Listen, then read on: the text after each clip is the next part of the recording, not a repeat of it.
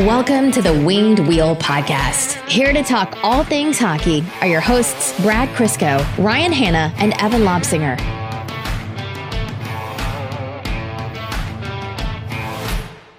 Quiet trade deadline. The quietest. Not too much happened. No, nothing at all, really. Evan, you took the day from home, so that means you probably had a lot of time to yourself. Yeah. There was, I would be lying to say I didn't have my headphones on listening to the trade deadline. Brad, you were driving back from the Detroit area, so you weren't stressed at all about missing anything because it was all really quiet. Yes. How upset are you right now? You've had a whirlwind of a 24 hours. I am so tired, and I am broken. Your personal life, your personal past 24 hours reflects directly onto what has happened with the Detroit Red Wings within the past 8 hours. Yes. Now I have to buy an Oilers jersey, apparently. Are you going to get the third? Of course. Yeah, well. It's just a coincidence. He took number 28 there. Just saying that's my hockey number out in Milvey. Coincidence? That's an awful number. Sorry, did you just say Milvey? Sounds better than Milverton. Milverton sounds so what it is. small town Ontario. It's hard to say the t when you've got a mouthful of dip and a Bud Light. No teeth. Yeah. Crazy day across hockey, across the NHL, for Red Wings fans. Oh boy, is this a fan base divided right now. Yep. There's been, I don't want to say this is the worst, not the worst. I don't want to say this is the most polarized the fan base has been because it wasn't too long ago that Ken Holland was still the GM of this team, and there's obviously people of differing opinions on that front. And, you know, the fan base still argues about things like Jeff Blashill and who should be on what line and whatever. But after today's trades, hooey! Today is the most polarized and divided Red Wings fan base since the draft. Since the draft. Definitely. This is going to be a doozy of an episode on Twitter today. I think, Brad, you said you thought you had 2,000 notifications. I guarantee you it was more than that. I wouldn't be surprised if it was. If I had closed Twitter down for 4 minutes and opened it back up, it was just the 20 plus every time. So fair warning to all of you that I ignored in my mentions today. I literally couldn't. I'm sorry. It's because Brad thinks he's way cooler than you now because he met his daughter's best friend, Andreas Athanasiou. So that was cool. That was cool. I didn't even care about me, man.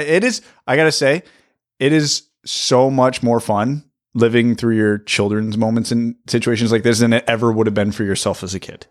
Isn't it, Evan? As a grown adult, I don't really care to meet other grown adults that I once idolized. Oh, but I think that's the point Brad's making. Yeah. It's like you're watching cool. the magic from the sidelines now. For context, for those of you who haven't followed along on Twitter, Brad took his family down to Detroit. I gotta give the full story because it was a roller coaster, buddy. Let's do an intro first. I'm going to do an intro and an overview, and then you get into it. Yeah. Welcome to the Winged Wheel Podcast. This is the post trade deadline recap episode. I'm Ryan Hanna. I'm Mika's dad. I'm Mika's friend, Evan.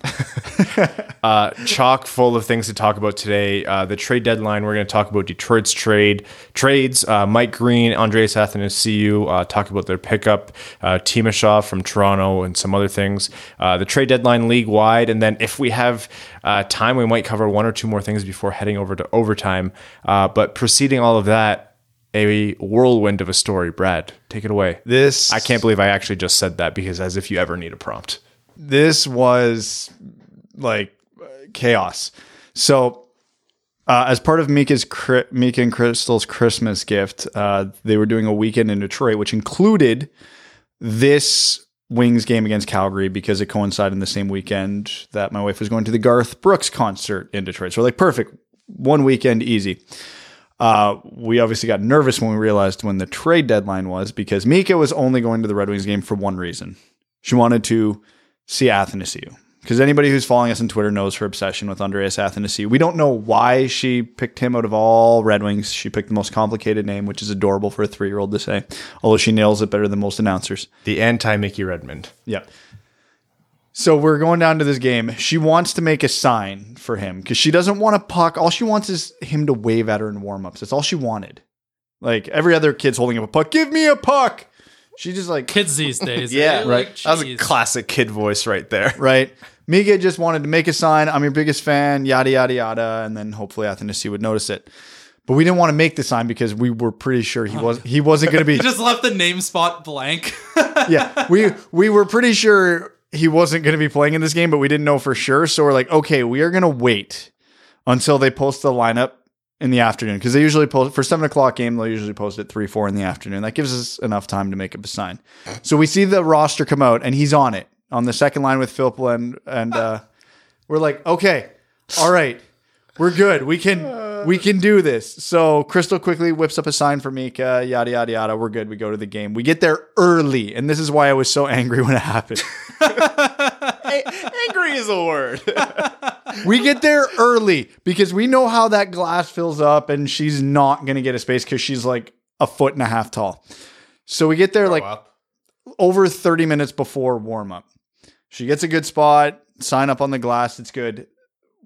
No updates. I'm checking Twitter. I see nothing. So when they come out for warm up, I'm expecting to see the full damn team. They come out, they do a couple laps. I'm like, I don't see him. Crystal's like, I don't see him either. I'm like, what the hell? So I open up Twitter. Literally, when I open up Twitter, you know how it shows a timestamp? 52 seconds ago, Ansar Khan, Athanasiou is not playing for asset management reasons. I'm like part of me is like, I'm angry, but it's like, how do I legitimately tell my 3-year-old daughter who's been waiting all day? Life comes at you fast, Mika. Welcome to the real world. Oh my God. I'm like, we have to tell her he's not here. Like, we knew he was probably going to be traded. So like, we were bracing for that. But like, she's here in the building. Like, as I'm reading this, she's looking out on the ice trying to see him. Like, oh my God. I had already posted the picture on Twitter of her holding her side because it was so goddamn cute. Nothing. Because a small aside, the disappointment there aside, it is so much more fun. Like I said, like going to a game with the family and just taking it in from her fan perspective than it is when we go to cover the team. This is just like, takes me back. It's so much more fun. You But guys anyway, would have been way better off having a dumb kid, because you could have just told a dumb kid that Christopher N was Andreas Athanasiou, and she would have been happy. We all would have been better for Robbie it. Fabry. Yeah, something like, there's a lot of eyebrows on the team that you could have picked from. she thought Madison Bowie was him for a couple laps. Miko, oh, geez. Hey, I don't know what they do it in Milvey, but that ain't it. Yeah, just saying. It was, we had to explain it to her. Anyways. But then we get the, Mika's a toddler before you guys no. she's 3 years old. Anyway, so we're like, we don't know what to do. So she's just sitting there waving at the players at this point. We're like, look, because she's kind of like she gravitates towards Bertuzzi and Larkin a bit. I'm like, look, there they are, wave. And so we go back to our seats, whatever. And nothing happens. We watch the first period, terrible period of hockey, but Mika seems to be enjoying herself, whatever. Then just before first intermission, I get a notification on my phone. You have a Facebook Messenger request. I'm like, what the I don't use Facebook. Who the hell What is is this Facebook you speak of? Are you kidding me? He sees a Facebook Messenger request instantly, and yet we have to tag him in the group chat to get him to answer. Listen, man, nothing was happening in the first period of that game. I had all the time in the world. He's provisioned us to one response a day on Messenger. Evan and I have to use our messages sparingly. Because I don't use Facebook or Messenger for anything other than this podcast. But anyways, and then I'm like, I open it up and it's from, I won't say her name out of privacy, but the last name's Athanasiou. And I'm like, what? And I'm like, okay. So I opened it up and I'm like, hey, what's up? Because I don't know what to say, right? And then I don't get a response for like 15 minutes. I'm like, oh, whatever. Maybe it was a mistake. And then so we're just going around in the team store to make the whole conversation a little shorter. At the end of it, it's like, hey, what section are you guys in? We're like, 116. She's like, is that portal 13? I'm like, yeah. She's like, okay, I'll be right there. And me and Crystal leave the team store and we're standing there and we're like, okay, we don't see anybody. This might be a troll or something. I don't know, whatever. Who cares? We're already here. You get shivved. Yeah. And then all of a sudden I see a couple of women walking up to us and they're like, are you Mika? And I'm like, And you're like, no. I'm like, I'm not. But no, but then, so yeah, they introduce herself and it's Andreas Athanasiou's sister and mom.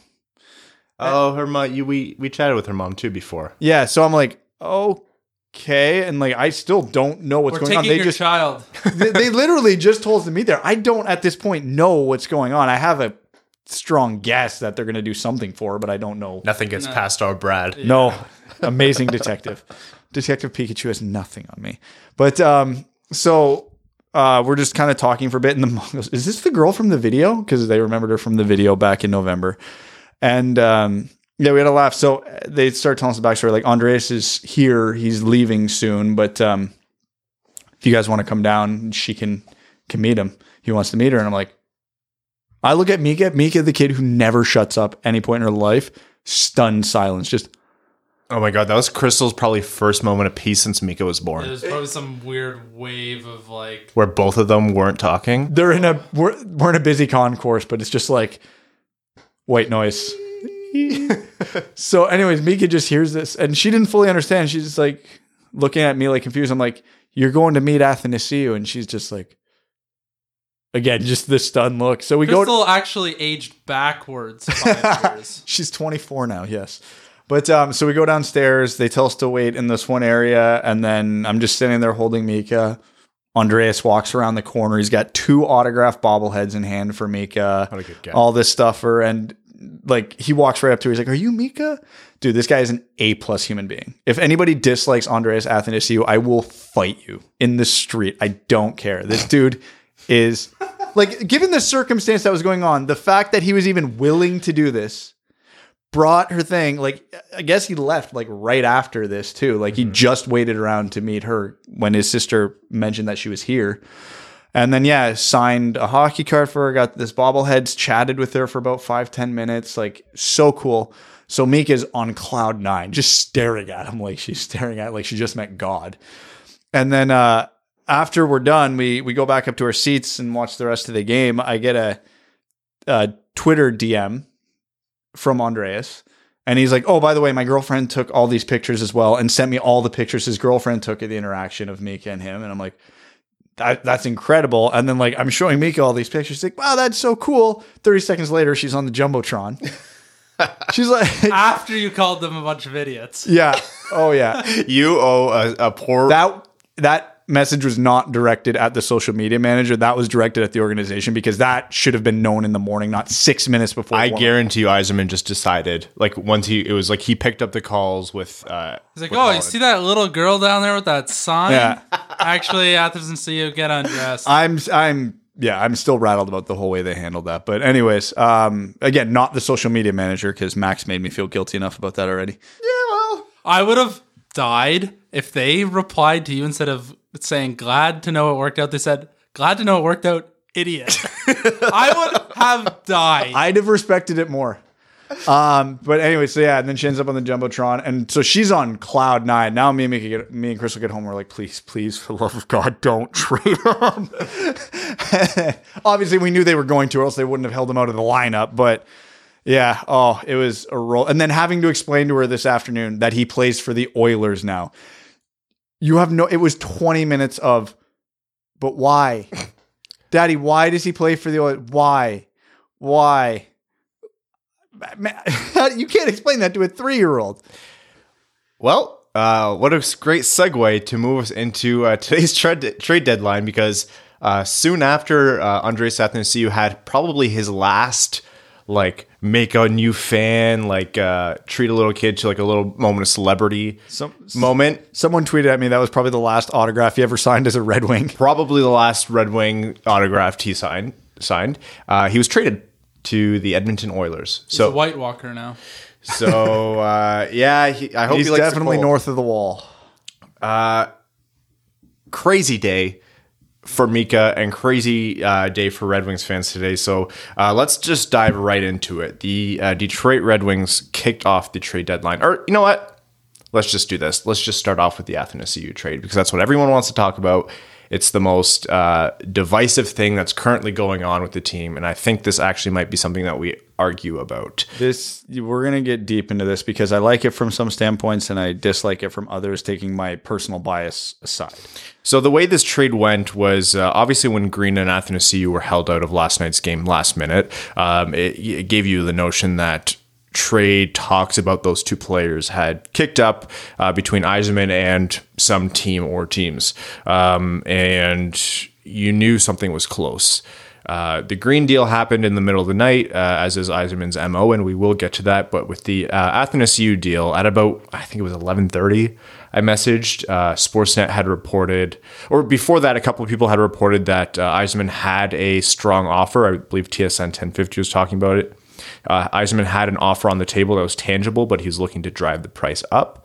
Some things happened around the trade deadline that pretty much made Athanasiou one of the premier, if not the premier, top 6 forwards available because Kreider was taken off the market. And then Sportsnet reported that a deal was close with Columbus. So we're all scrambling to say, who is it going to be from Columbus? Here's the picks that they have. Here's the prospects that they have. They're ranked literally 31st on Scott Wheeler's prospect pipelines. And then it was like an hour and a half after the Columbus report, and nothing had happened. And then we all started to get the inclination of, usually once you get a report that says they're finalizing a deal and then you don't get it 90 minutes later, it means something has either fallen through or the GM is trying to drive up the price. And that's what it ended up being, because soon thereafter, Yzerman finalized a deal with Ken Holland over in Edmonton, former Red Wings GM, obviously, to send Andreas Athanasiou and Ryan Kuffner to Edmonton for 2 second-round picks in the next 2 drafts and Sam Gagner. So, not a first, not Puljujarvi, not any premier prospect. Reactions. My initial reaction was, this is a bad trade.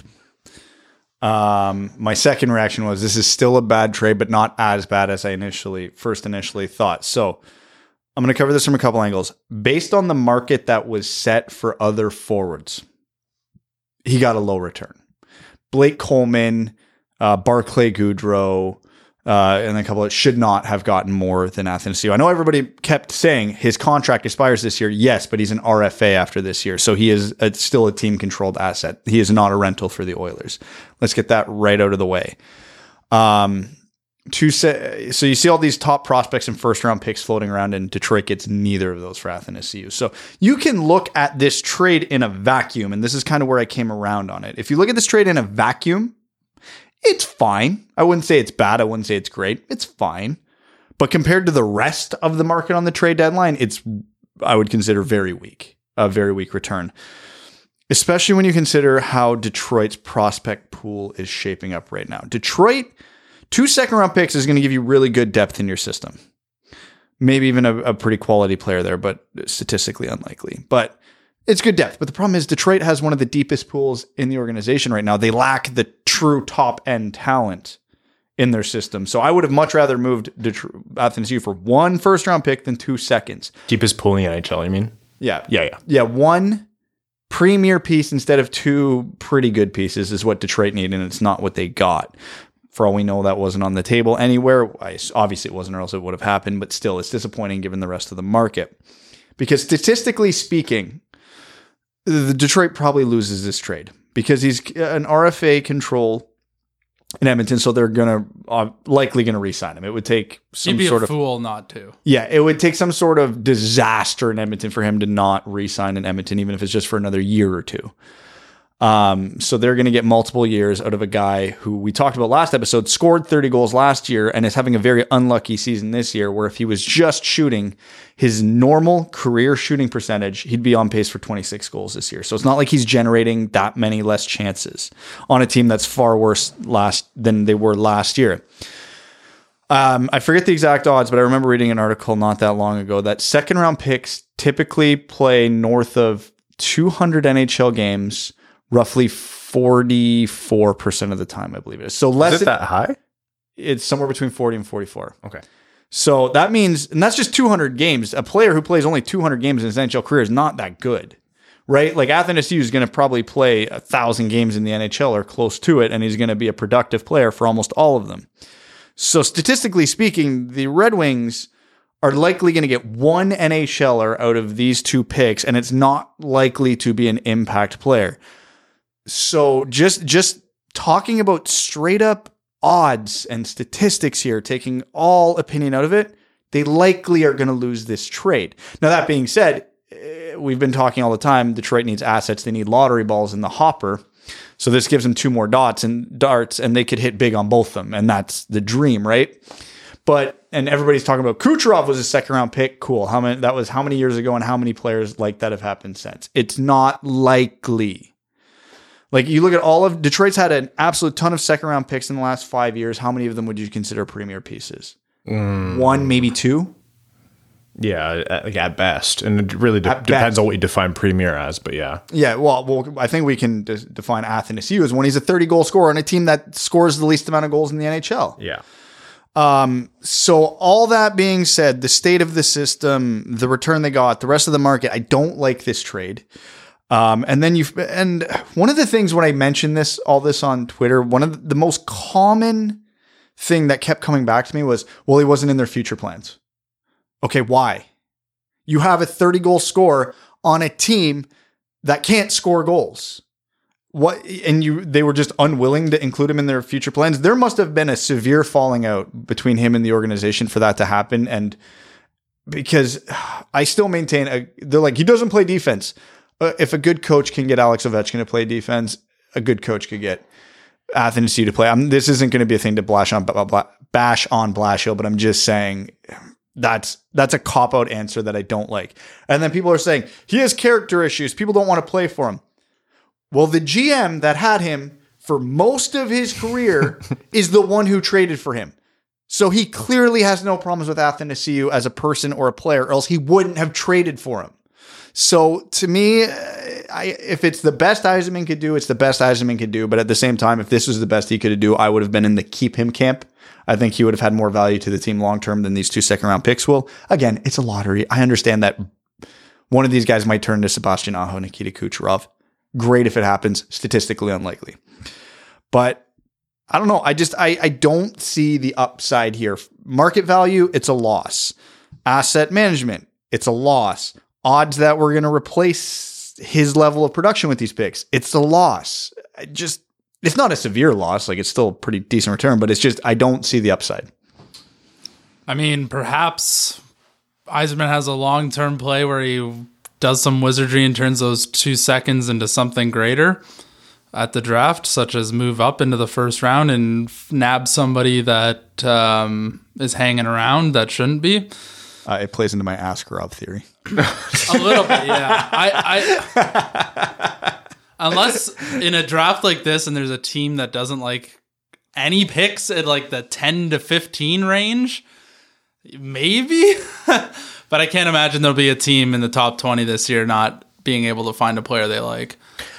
You know what, Brett? I don't disagree with you. Like, my initial thought was, because it initially came out as 2 seconds for Athanasiou, and I went, there's got to be more to it than that. I thought maybe there was a condition on one of them, and even there was more. We got Sam Gagner. I got Sam Gagner, which was a cap dump for Edmonton. That's not an asset. He's a UFA this summer. If they keep Sam Gagner, it'll be a warm body. And you know what? I like Sam Gagner as a cheap 3rd, 4th line center. If he plays 4th line next year for us to just run the second power play, and it's an upgrade. He's what, the 4th best forward on this team right now? Like, legitimately? It might actually be Timashov. Oh my God. So that's a plus, but he might just walk in free agency this summer, so it's irrelevant. So I agree. I think 2 seconds isn't disastrous, and I want to put that on the record. I think in the range of what I think would be an acceptable return, this is at the bottom of it, but I still think it makes the range. I would have liked a first. I would have liked to have taken the gamble on Puljujarvi. I know a lot of people are saying he's not what he's chalked up to be. I was like, yeah, you know what? But that's kind of what a 2nd round pick is, right? It's the same kind of risk as getting Puljujarvi. I would way rather roll the dice on him. Yeah, he didn't have a good stint in the NHL, but he at a very young age, but he proved he can play in the NHL. So again, going by the odds of what a 2nd round pick would be, Puljujarvi's already ahead of that. So my thing is, and you kind of got there, Brad, was if he's not in the long-term plans, maybe there's a falling out. Maybe not necessarily a falling out. Maybe Steve Yzerman is very familiar with the negotiating style of Darren Ferris, Athanasiou's agent.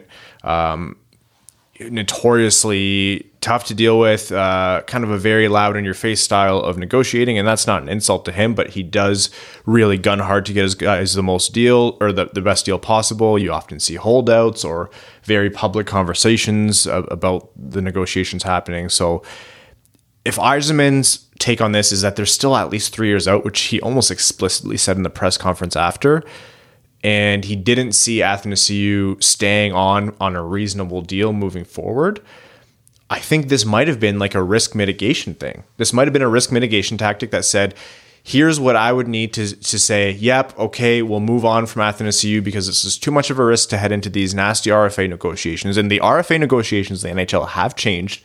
We saw that last summer with Mitch Marner and other RFAs. I don't want to head into that. 2 seconds is my price. And a couple people reported that is the price that Yzerman set.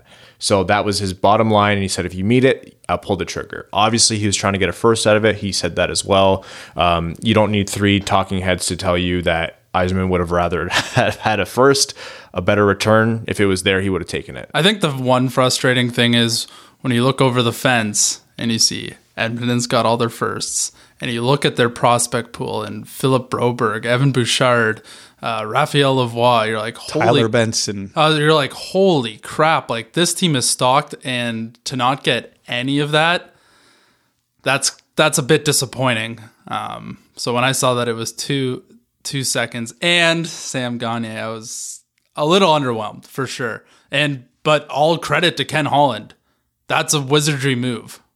He was able to keep all his top prospects and their first round picks and picked up a guy who's going to score an easy 30 goals with Connor McDavid or Draisaitl. Where was that energy 5 years ago, Ken Holland? He did. Thanks, Ken. He has been great the past few years with his trades. The Tatar trade deadline deal was still Holland. But getting back to the point, 2 of the points you made, I'm going to agree with one of them and disagree with one of them.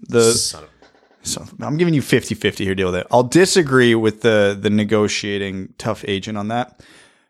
Just solely because it was Ken Holland who traded for him. So he knows what he's getting into with Darren Ferris and Athanasiou. They've already had one holdout between Athanasiou, Ferris, and Holland. It's already happened, and he was still comfortable enough to trade back for him. I have a counter for that, but I'll hold it.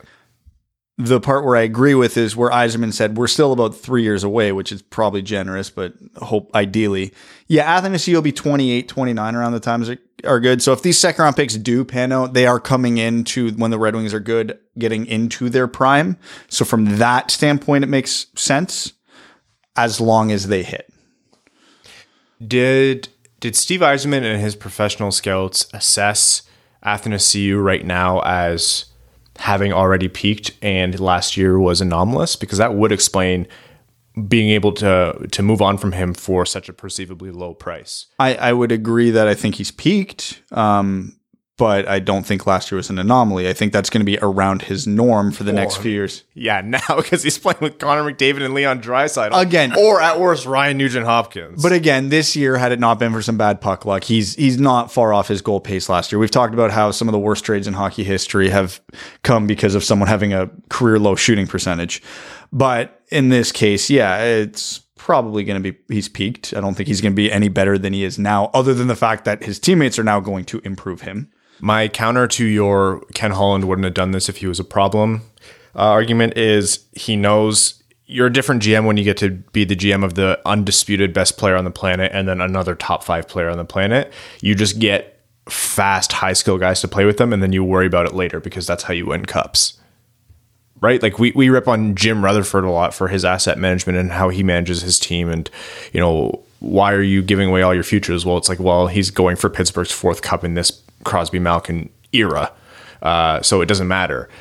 Ken Holland, if he's bringing in a winger with like attitude issues, or not saying Athanasiou has them, or like a tough agent, who cares? Because if Athanasiou can, you know, net 12 goals in a playoff run and steal him a few games and just have the world's fastest forecheck with Connor McDavid, yeah, you don't care if that's going to be a tough summer. You're smiling the whole way through June, and then eventually you lift the cup. So the environment in terms of negotiation has certainly changed. You go from negotiating your contract in Detroit, where you are almost looked upon as to be one of the guys, where you go now into Edmonton, where almost any line he gets slotted onto, he will get guaranteed production.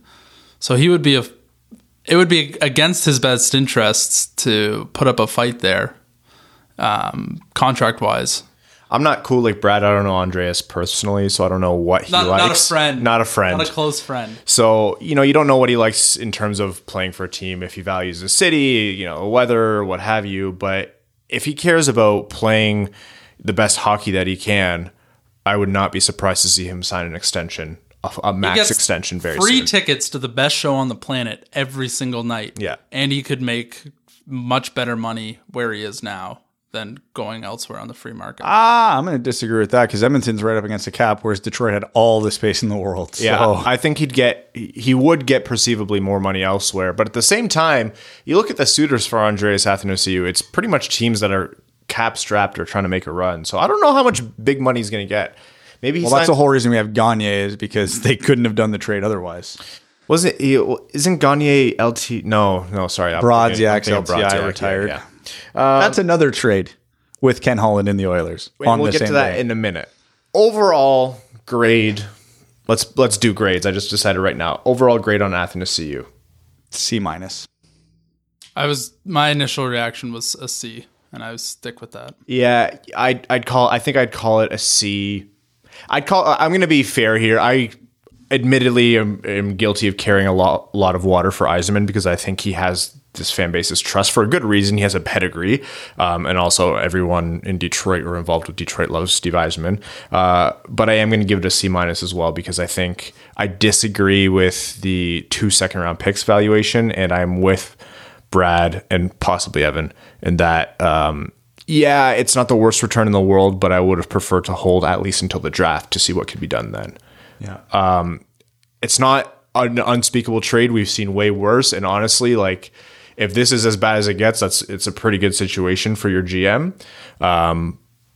I just wasn't like super thrilled with it. And I don't think it's very often that Detroit has a chance to maximize assets with a player as talented as Athanasiou. Or I certainly hope not. I hope Detroit doesn't for very much longer be in the business of trading their best players. And I'm going to give all of us an F because not one of us used the pun Athanasiou-. I didn't say C-. Athanasiou. You could have just stopped there. Athanasiou later. We didn't do any of that. Anyhow, Greek Lightning, best of luck in Edmonton. We are all Edmonton fans now for the rest of the year. I'm not.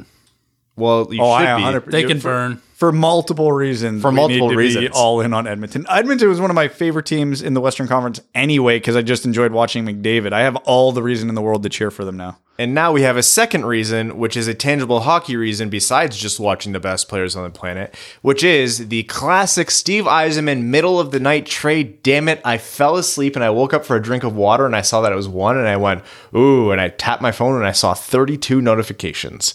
And I opened it and the son of a gun made a trade at like 12:20 a.m. Eastern time.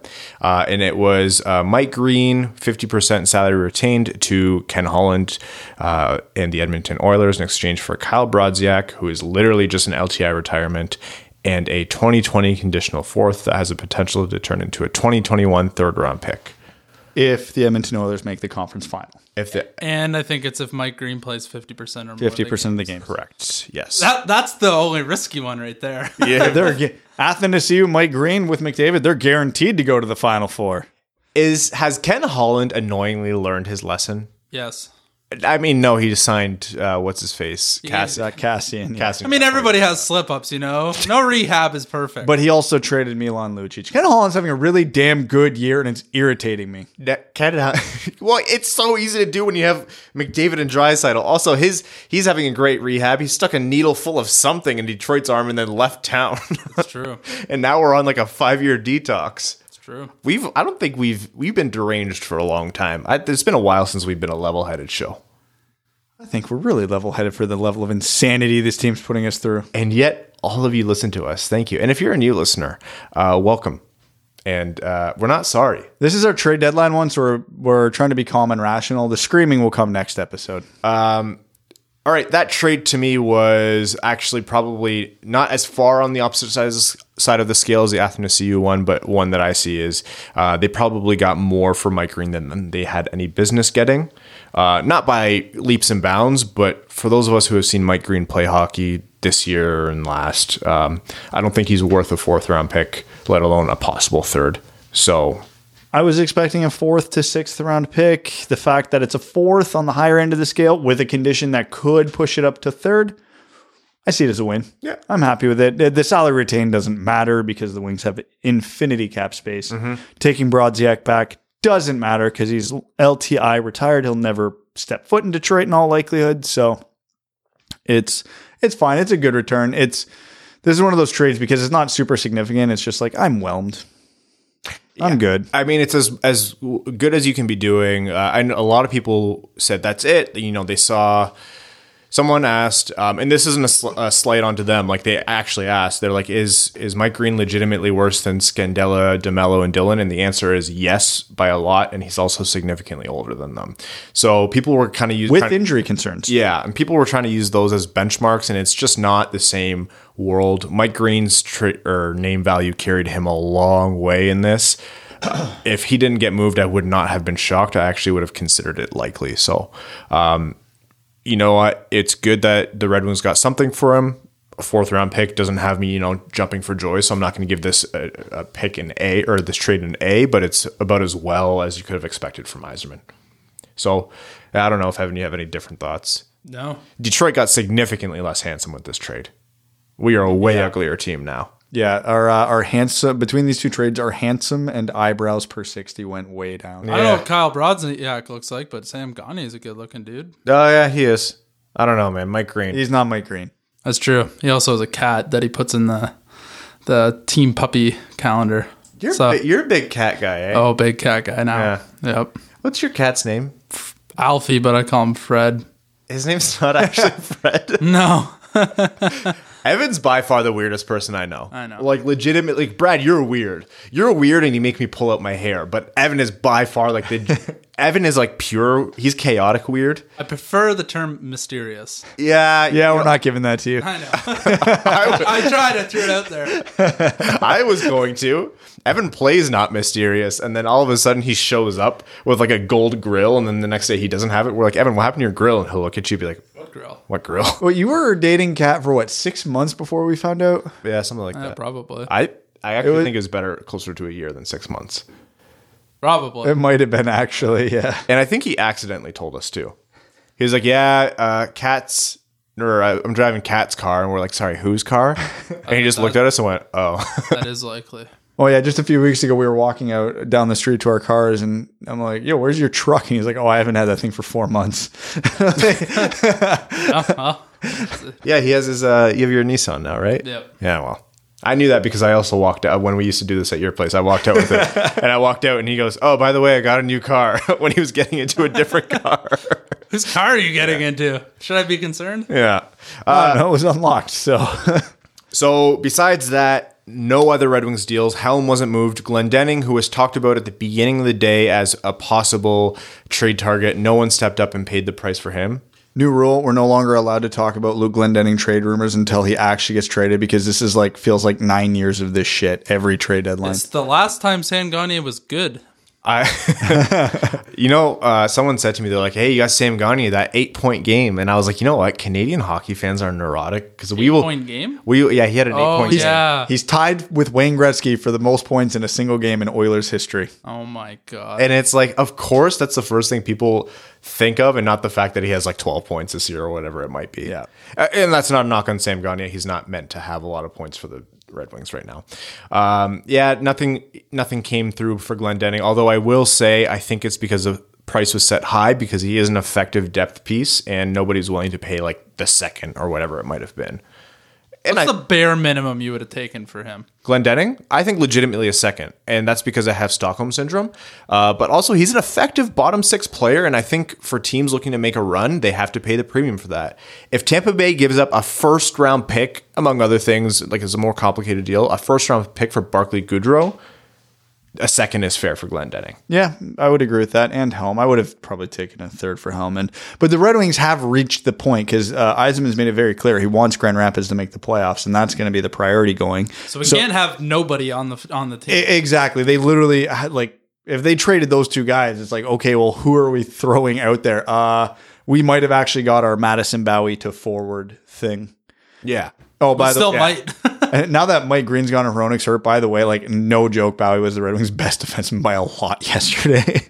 It's horrifying. Remember when we said rock bottom and then rock bottomer? Yeah. I don't even know where we are with the ERs now. Man, Raucous to bottom. I forgot how much like more you get watching a game live versus on TV. Like, I know we had been to one like 4 months ago, but we had things going on, so like we weren't like super paying attention to the game. But I mean, yeah, I can see why people like Biega too. He has absolutely zero puck skills, but man, does he do the right things a lot He's of the time. feisty, and you know like what? Biega. He works hard in his fundamentals, and you can see that. Bowie tries stuff too, man. Like he legitimately tries stuff. He sure does. Doesn't He he? succeeded a lot more than I thought he would. Look, you know what? Nemeth also faster than I thought. Like I'm trying to get positives because this is our top 3 defensemen until Hronek comes back. Nemeth is an effective defender. Remember when we said the Red Wings, what was the over-under on 40 points? Was it 40 points that we picked? I think someone said over under on 40 or 50. It wasn't 50. It might have been 40. That under's looking good. You know what? We might not be screaming so loud for the gold plan. I still maintain that gold plan should be Detroit would be accumulating points for that as of now. yeah, and it still might not go well. I still don't think we'd get it. Dude, every year at the trade deadline, they put like playoff odds at the bottom of the ticker on TSN as it's going. Ours was NA. Who the hell is that? This is the first time I've ever seen eliminated for trade deadline. Oh yeah, have we had an episode since the Red Wings have been eliminated? No, does it matter? Fade us. Hold on, wait, everybody. If you're Dim the driving, lights. if you're driving, please pull over. If you have your kids in the room or the car with you, cover their ears. Are we having a moment of silence? Yeah, For the Red Wings playoffs chances. the Detroit Red Wings have been eliminated from 2020 playoff contention. I know, entirely shocking. Pour one out. Yeah. Pour out your Miller Lite. Well, anyways, But you know what? The Red Wings, they've done 2 things this year that they have bragging rights on at least a couple other teams. They did not lose to the Montreal Canadiens at any point this year, and they did not lose to a Zamboni driver in their employer. I can honestly say I have never walked more with my chest puffed out on a day after that game. On Sunday, I was walking around like I had won the Stanley Cup. Because watching the Leafs world melt to the absolute ground and then get eaten by a dog and barfed was the best day of my life. we're definitely gonna come back to that in our quick hits. First, let's talk. We're gonna need more time than quick hits, buddy. Let's talk about the Leafs in a different way. In that they ended up having to waive Dimitri, right? Dmitro Way more Timashov. fun. That is way more fun. Dmitro Timashov, 23-year-old winger who, Brad, I'll give you credit here. You went out instantly and said Detroit should pick this guy up. He's talented and just a casualty of a stacked roster. And that's exactly what Detroit did. Yzerman said that they had a lot of looks at him because he played a lot of AHL time for the Marlies. That's where he spent most of his time. So they were pretty familiar with him. And he's expected, once he clears his visa issues, to be on this team for the rest of the season and at least for a bit into next season, which is what Yzerman said. He instantly makes his team better. High skill winger, zero cost of acquisition besides like the price to pay the guy. Probably We just unloaded how much salary today, so who cares? probably, the 5th or 6th best forward on Detroit right now. Legitimately, I'm like running after Athanasiou's gone. I'm like, you're going to have your top line that they've been running of Fabry, Larkin, Mantha. Bertuzzi's going to be on an island with himself on the rest of that lineup because it's Filppula and the game I was at yesterday was Perlini on that other one. No. I could absolutely make a case that Timashov should be in there over Perlini. So a guy we just claimed on waivers probably should be playing on their second line. I don't know if they're going to throw him straight into the second line. They might acclimate him to the team a little bit first by playing with Abdelkader and saying, yeah, this is what you're going to get. But yeah, Timashov's a really good player for a waiver pickup. Again, you can only expect so much from a waiver pickup. Yeah, like Toronto fan, like Steve Dangle responded to us and said, here's like some things about him. And it was like, yeah, he's skilled, but he's kind of like a loose cannon. He's underwhelming in his own zone. Oh no. This and that. Like he's good on the power play. And we're instantly like, oh great. So he's immediately one of Detroit's best players. Yeah. I was super excited when we got him, and then people were like, no, measure your expectations. I'm like, no, guys, this is all relative to the Red Wings. This is exactly the pickup that you want. He's not the greatest skater for a guy his size. He's, I think, 5'10" or 11, but he's thick with 2 C's because he's 190 pounds. Big boy. Really good puck skills. Never got power play time with the Leafs, but was great on the power play with the Marlies. Like you said, he's feisty. He'll throw his body around. He's not good defensively, but he tries. And like you said, little undisciplined, so a few too many penalties. But again, who the hell cares? So again, if his game can translate his east-west game in the offensive zone, maybe we got a poor man's Bertuzzi here. He had 50 points for the Marlies last year in 73 games. Not bad. And then he had 10 points in 13 games in the playoffs for them. So he's no slouch. No. Like, you can clearly produce at the AHL level. So this is free talent. Yeah. This is another swing at the ball, and we got nobody. So why the hell not? Yeah. What I think will happen, third, fourth line winger, because he does play the body, so he can kind of play any role. Hopefully his defensive game gets ironed a little bit, but he actually has skilled. So this is what we mean when we say you need offense in your bottom six, and this is the type of guy that'll do it. Will he ever crack 45 points in the NHL? Probably not. But if he gets close to it, that's fantastic. If you can get like 30, 40 points out of a guy playing in your bottom six, and he can do it. He had 9 points in 29 games with the Leafs this year or something. Again, that's not bad. And he was playing, I think, exclusively on their I think fourth he was line. buried, yeah. So probably if he had more than 12 minutes a night there, I'd be shocked. If he pans out, great. If not, Oh, well, Yeah. it costs Yeah. nothing. cost nothing. And they pulled an asset away from Toronto. So Nothing makes me happier. moral victory. I mean, I don't really think Toronto's too concerned, but regardless, no, that was good, and that it was a common sense move, and one that you like to see, and one that they're able to do now because they've kind of been offloading contracts. I think they're still below the contract. Yeah, they have space for 2 more contracts on this team. The Red Wings? Yeah, they have 48 out of 50 right now. So Yeah, well. there are those European guys still where you might have to wait until the end of the KHL season or the Liga season before anything's announced, or it might not still happen. So who knows? All right. Trades around the league. Okay. Is this a question, or did you want me to name some? A little bit of a prompt. No, I'll go through it here. I have the list in front of me. We're going to go chronologically. We're going to start from before the trade deadline, which was Anaheim moving Andre Kasha to Boston in exchange for David Backes with 25% of his salary retained by Boston, Axel Anderson, and a 2020 first-round pick. Good for Anaheim. Really?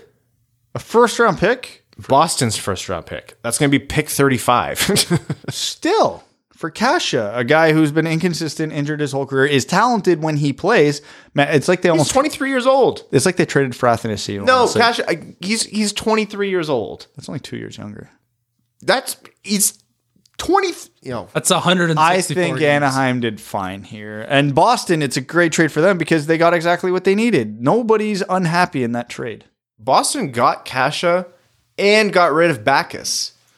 Toronto had to give up their first just to get rid of Marleau. Yeah, but that says more about Kyle Dubas than anything. And Who Axel, was then traded? Marleau was traded for a piece today. Axel Anderson isn't like a super prospect, but he's a decent prospect. So that's not a nothing addition to that trade either. Remember when Anaheim had probably the cream of the crop in terms of defensive core? Yeah, weird. Well, they just added to it. Yeah, I don't know. I think Boston. I think this is just another stop helping Boston situation. Nobody should help Boston, but here we are. Kovalchuk to the Caps for a third. Love it. Apparently, Kovalchuk, Montreal had 2 trades in place that they were happy with, one with Washington and one with Boston, and they gave Kovalchuk the option, and he picked Washington instead of Boston, so he's immediately one of my top 3 favorite players in the league. Play on team with all the Russians and the Putin's pals. Play on the team with no Russians. I don't know. Terrible accents. Brutal Yeah, accent.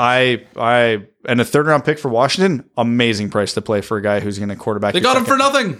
Basically. They got a pick. And they're one of the Cup favorites this year. Ovi's on a roll. They have Kovalchuk. Could you imagine just I know they don't because it's Carlson's spot, but if you just had on the top and the left side of the umbrella Kovalchuk and Ovechkin, that goalie's going to have shell shock. I think they're going to do it just because you have to, right? You can't put them on the same team and not do that.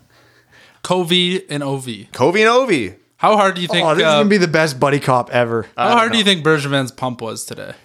Dude, that dude, you know how you're never as big as your last pump? Bergevin's He's bigger than his last pump. He lives in the future pump. He really does. That guy's huge. His shirts are actually quadruple XL. They just don't make them big enough for him. Yeah, they're custom made where the body is a medium, but then the sleeves are it just says yes. Mark Bergevin has the body type of what an NHL GM wants a 5'9" player to look like. Yes. They're like, if you're going to be that small, you better be the You better look biggest. like Bergevin. He's no Dmitry Timashov, but he's still thick. No, yeah. the Ottawa Senators moved prime trade piece of Vlad Namestnikov to Colorado for a 4th-round pick. Which Who cares? Well, I mean, that's an undersell, right? Like, No, that's an undersell, and it's good for Colorado, but who cares? We have other trades to talk about. Keep going. You have no idea how little I care How about much time do we Namestnikov. have, I guess? Not that much, actually. well, Brad, it's trade deadline day. I'm sorry to say, but your co-ed F League ball hockey tournament's going to have to wait. It's playoffs, buddy. Playoffs ball hockey Shit. tournament's going to have Can to you wait. tell Brad's growing his playoff beard. They've been in the playoffs for 3 months. I hope. Ottawa made another deal, which was infuriating if you're a fan of any team in the Atlantic that's not Ottawa, but amazing just in terms of sheer awe if you're anyone else, which is JG Pajot in exchange for the New York Islanders' conditional 1st-round pick, which is top 3 protected. And if they hit, it goes to next year. 2020 2nd-round pick and a conditional 2022 3rd-round pick that is only transferred if the Islanders win the Cup this year. So assuming that doesn't happen, for a 1st and a 2nd. Whoa, is that a good return? Ottawa now owns the entire 1st round of the draft. If the Islanders miss the playoffs, they are like guaranteed Lafreniere. No, because it's lottery protected, so it wouldn't affect it. Oh, that's true. Well, they're guaranteed Lafreniere through their other 2 picks, and then they can pick Drysdale with pick 4. Can you imagine they pick 1, 2, 4, 2, 3, 4? Oh, my God. Good day for Ottawa. Good day for, honestly, it drives me nuts It's not because possible for Eugene, that to actually happen, but 'cause that would be cool. non-hockey decisions have torn down an important franchise in the NHL, and they're just being rewarded for it. It drives me insane. You failed successfully. Yeah, like actually, that's what it is. Meanwhile, we're here like, hey, we got maybe a 3rd-round pick from Mike Green, and then they're like, this guy that we didn't even know was good. They gave us more picks for him. I don't know who's this Byfield guy. We'll take him, I guess. We're investing in like AI and like machine learning, and there's Dorian just learn how to plug in his laptop. Pierre Dorian tried to sign Milan Lucic yesterday, and he's not even a free agent. He pulls off this deal. Hey, Ottawa, what do they have? Like 15 picks in this draft? That is absurd. So Detroit has 10. In fairness to Ottawa, if you're going to lose Eric Carlson, Mark Stone, you better be getting 15, 14 picks. this is one hell of a way to do it. And if you want to talk about a draft that could turn around a rebuild and accelerate it, here you go. That was the type of return I was expecting Athanasiou to get. I wasn't expecting that much. And you know what? This is kind of a theme. Guys who can play in both ends of the ice seem to be the only ones to fetch anything more than what Athanasiou got. And we see that throughout the trades that happened today. But I was expecting Athanasiou to get... I was expecting them to be a little closer together. I think Pajot came in high, and I think Athanasiou came in low. I wonder if Pajot signing that long-term deal had anything to play in. It had to yeah. have. There's no way that they banged out a 6-year contract that quickly. It's like Which, by the way, it's like the Mark Stone one where he just comes off the plane, he's already got the pen in his hands, walks by, just signs a contract, and just keeps going to the casino. Lamoriello hates cap space, eh? yeah, that's. Are we all in agreement that's not a good contract? For Pajot's what, 30? 27. 27? Okay, so that's going till he's 33 at a guy who's only, this is the first time in his career he scored 20? I believe so. And he's a new player on a new team. And he was what, Ottawa's first line center by default? Yeah, he's not putting up that production in New York. So, and that probably wasn't even the worst contract signed today. Toronto's favorite trade of the day, and one that actually has me scratching my head still. The Panthers moved Vincent Trocheck in exchange for Eric Holla, Lucas Wallmark, Chase Prisky, and Eetu Luostarinen from Carolina. I have no idea how you have a top 6 centerman at under $5 million a year, cap controlled for another 2 seasons beyond this one, and you move him when you're in the middle of a playoff race. It move him in like the worst type of trade. Look at all this volume we got. Yeah, but are any of them really that good? Look at all of them though. We got so many. Like Eric Hall is good. I don't think these guys are chumps. No, Lucas Wallmark's fine, but they realistically just got 2 bottom 6 players and potentially 2 more bottom 6 players for, like you said, a top 6 center who's actually good and cap controlled for 2 more years at a great number. It's Blows my mind. horrible trade for Florida. If you're Toronto and you have Florida's the only obstacle to Toronto because Toronto's not getting a wild card spot because the wild card teams I think are doing substantially better than them right now. And also not losing to Zamboni drivers. It's literally just the 3rd Atlantic seed and the closest team to Florida and Toronto right now is what? Buffalo? That's what you have to compete with. And then all of a sudden Florida just says, yeah, no, we don't want this top 6 centerman. Someone said today in the Red Wings presser that the Red Wing or goaltender is the most important position on the ice. They can be, and I think that's not a black and white question, but I think if you have to assign value, your number one centerman is the most important position, or at least your center depth matters the most with your team's construction, at least in today's NHL. Florida, why? If you really want to move Trocheck, move him next year. Or the year after. It just doesn't make sense to me. Regardless, it's not like they got completely ripped off. It just didn't really make sense in terms of how much time he had left in the position their franchises. And they have a ton of talent, too. Nate Thompson for a 5th is whatever. Hutchinson for Calle Rosen's whatever. Patrick Marleau acquired by Pittsburgh for a conditional 3rd, which becomes a 2nd the year after if they win the Cup. This is more of Rutherford going all in for Pittsburgh. I don't mind that deal at all. I absolutely love it. Yeah, I think, Marlowe's not a completely effective player, and you shouldn't be playing him 21 minutes a night in Game 7 against Boston. But if you need him as a depth experienced veteran on your team who might be able to pot an important goal from time to time, go for it. Yeah, it's going to be load management with him, and it's up to Mike Sullivan to figure out how to best use Patrick Marleau. This is the team he needs to go to win the Cup. I hope not.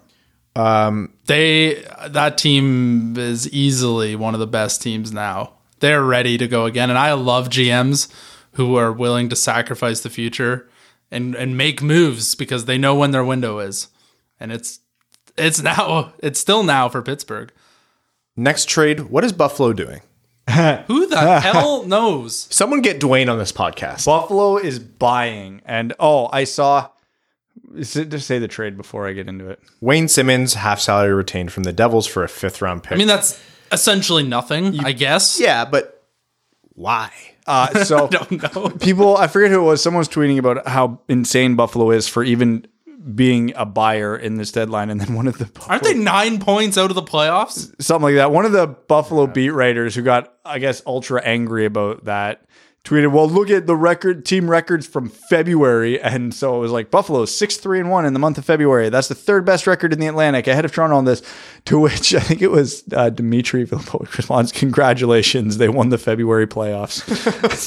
Congratulations, you had a standard good month. 6-3-1 is not. Oh boy, we went 6-3-1. No other team. Talk about small sample size. Oh my god, the Red Wings went 7-2-1 in the last 10 games of last season, and they lost to Jack Hughes. That's like basing the entire winter on 1 week of weather. The first 10 days of the season, the Red Wings were tied for first at 3-1. That is the most Buffalo move I've ever seen. Jack Eichel's wondering how many more times he needs to get executives fired. Clearly, it's at least once more. I don't know who this move was for. I think Jack Eichel probably saw that move and went, no, Jesus, Jason, that's not what I meant. God, no. Well, anyways, Pittsburgh got Evan Rodriguez and Connor Sheary for Dominic Cahoon. Nothing deal. I'm just trying to find a deal that will get a reaction out of Brad. Not a lot happened. Columbus moved Sonny Milano to Anaheim for Devin Shore. Oh, San Jose and Tampa Bay. Tampa Bay acquired Barclay Goodrow and a 3rd-round pick, Philly's 3rd-round pick, from San Jose in exchange for Anthony Greco and a 2020 first. Barclay Goodrow arguably got a better return than Andreas Athanasiou, and that kills me inside. Tampa Bay's first is likely to be, like I said, with Boston's. It's probably pick 31. And this is a few things. One, Tampa Bay does not care. They are trying to do a Pittsburgh. They're paying whatever they need to pay to get them over the hump and win the damn cup with this team. 2, probably a bad deal in my mind in terms of the price. And I'm not opposed to Tampa giving up a 1st-round pick, but you could have done better than Barclay Goodrow. This is what I'm saying. If you're paying a 1st-round pick, you want a guy who can play both ends of the ice. But hey, if you're going to give up a 1st-round pick for a guy who can do that, we have a perfectly good Luke Glendening here for you. We would have gladly have taken that, right? We would have given you a 3rd-round pick and Trevor Daley just for the fun of it. Just for the fun of it. You didn't even have to play him. You could have just used him as a motivational speaker. Anyways, it might end up if Goodrow ends up having a good playoffs with Tampa Bay and Tampa Bay wins the cup, they're not going to care. They also traded for Blake Coleman. Is that his name? Yeah. Yeah, a week or two. And they signed Bogosian. They signed Bogosian, which I don't understand why, but anyways. Also don't get, but I think they're preparing for any sort of playoff situation. Yeah. They're signing guys of every end of the spectrum or spots in the spectrum to be prepared for whoever that matchup is. No, they're just trading for everyone. You can't lose a series if nobody else has players.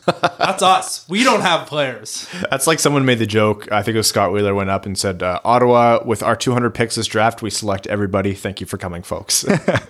Carolina Hurricanes acquired Sami Vatanen, 50% salary retained from the Devils for Frederick Clausen, Yanni Kokkonen, and a fourth with conditions. Who cares? Robin Lehner went to Vegas with Toronto in the middle, who somehow end up getting a 5th-round pick in exchange for Malcolm Subban and a second. And Brady Shea went to Carolina. So Carolina acquiring a couple defensemen. Carolina had a great day. Yes. Because they had an awful weekend where everybody got hurt. Well, they didn't have that awful of a weekend. And it was in exchange for a conditional 1st-round pick. And the condition is the Rangers will receive the later of either Carolina's 1st-round pick or Toronto's 1st-round pick this year, which Carolina owns in exchange for Brady Shea. So very interesting day for them. That's the trades for this trade deadline. Winners, losers, things you were surprised about. Go.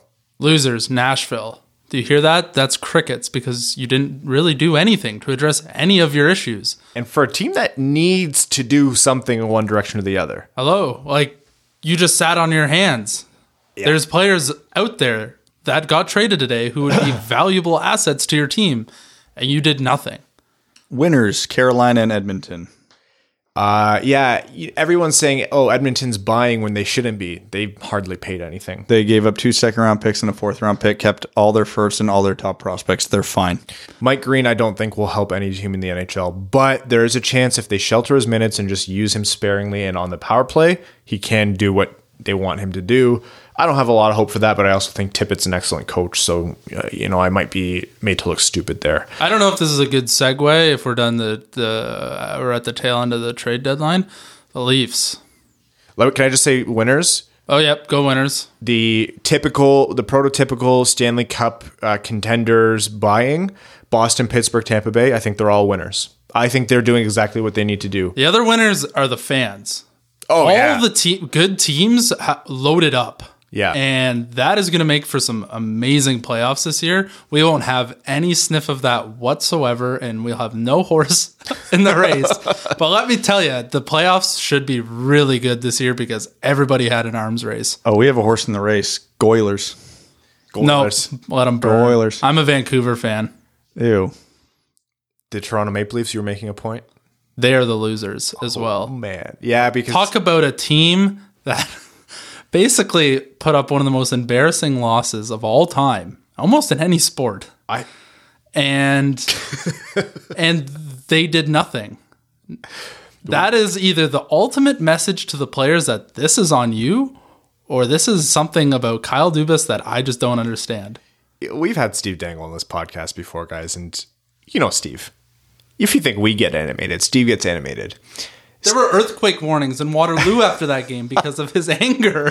When Steve did his LFR video, it almost instantly became his most watched video of all time and was the #1 trending video on YouTube in Canada. Steve's been doing this for a long time. That's how embarrassing this game was. So before we get to the game, the Leafs made essentially a bunch of AHL trades and ended up extending Jake Muzzin, who we thought was... No, it was supposed to be Tyson Barrie on the block, right? Yeah. But they extended Jake Muzzin 4 years. Wasn't Calle Rosen who they traded for Hutchinson? Yeah, they traded Calle Rosen There was away no take last back. There was take backsies. They didn't call it no take backsies. Mistake. Well, Dubas, smart from Dubas, when he realized Hutchinson was a lemon. True. Yeah. Yeah. So for those of you who have lived under a rock or had your phones taken away from you or have not heard the news, Toronto ran into an emergency backup goalie situation against the other team. So they were in Toronto, Carolina playing Toronto. Reimer and Mrazek both went down, and so they had to call in the arena's emergency backup goalie, the E-bug, if you will. Did you watch the game? I did. I tuned in like 2 seconds before John Tavares scored that goal against him. Yeah. And I was like, this is weird. I was like, why does their goalie have blue stuff on?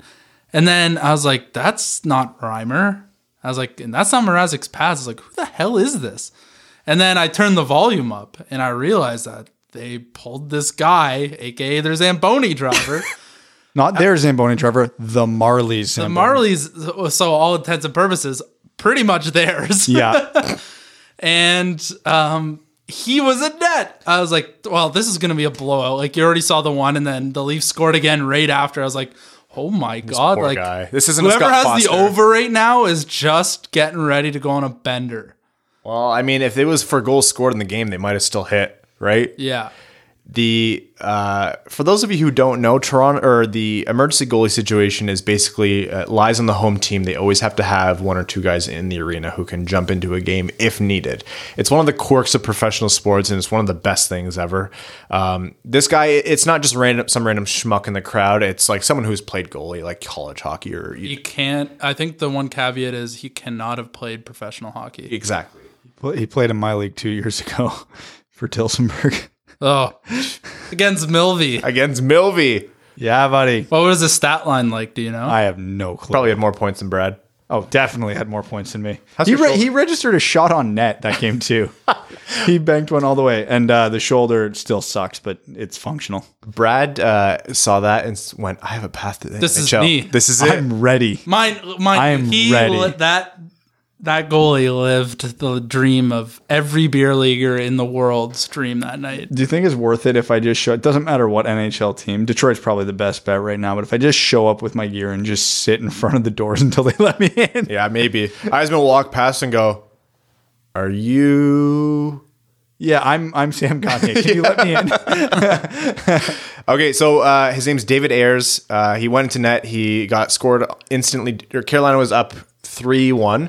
He got scored on instantly as 3-2. Carolina went up 4-2. He got scored on again 4-3, and we were all like, all right, we know how this is going to end. He didn't let in another goal. Carolina shut Toronto down. For some reason, Toronto was passing the puck a lot against a Zamboni driver in net. He played 29 minutes, I think. Yeah, he played half the game He played half the game and they got 10 shots, I think. and stopped. He stopped 8 of them. Yes. He's That's respectable in the Red Wings. He stopped 8 NHL shots against arguably the most talented forward core in hockey and won the game in Toronto against the team that signs his paychecks. On Hockey Night in Canada. Oh, and a home game for the Leafs. Listen, I try. Like, we have a broad audience, and I try not to lay it on too thick. When we're in our group chat, we'll go on a little bit heavier, and we have friends. Like Steve Dangle's our good friend, and we love the guys at the Steve Dangle podcast, Adam and Jesse, and they've been good to us. But the Schadenfreude, just like the happiness that comes from watching the most embarrassing loss in modern NHL history. And who held the most embarrassing loss in modern NHL history? The Leafs. This is worse than the 4-1 game, right? Oh, yes. This is worse than the 4-1 game? This is more. Given the context, I'll give them the benefit of the doubt and say no. But all this does is now they have the most embarrassing loss in the regular season and playoffs. They've got both crowns. If the Leafs end up missing the playoffs by 1 or 2 points, can you imagine? Oh my God. Can you imagine? They fired him. That's very much. If I knew what Florida was doing, I would say that's very much a possibility. Yeah, if they didn't just trade Trocheck, I'd be like, I would almost say it's likely. They went out and lost the same night because they hate fun. Yeah. What if you're Mitch Marner? What are you doing passing? Just shoot the puck. The guy's wearing your colors. Mel asked me. She's like, That's why he confused them. Is that They thought they Frederick were- Anderson? I can't. They all had, they were coming in. Blue. Oh, no, wait, I got to turn around. oh my God. Pass over to that guy for the breakout. And did this give the whole Babcock Lamoriello crowd just a huge hard on? Where Did you by any chance look at what your trending hashtags were on Twitter after that game? was it Fire Dubas? It was just all Leaf stuff, and it was like embarrassment, Dubas, Shanahan, Babcock. Like, it was insane.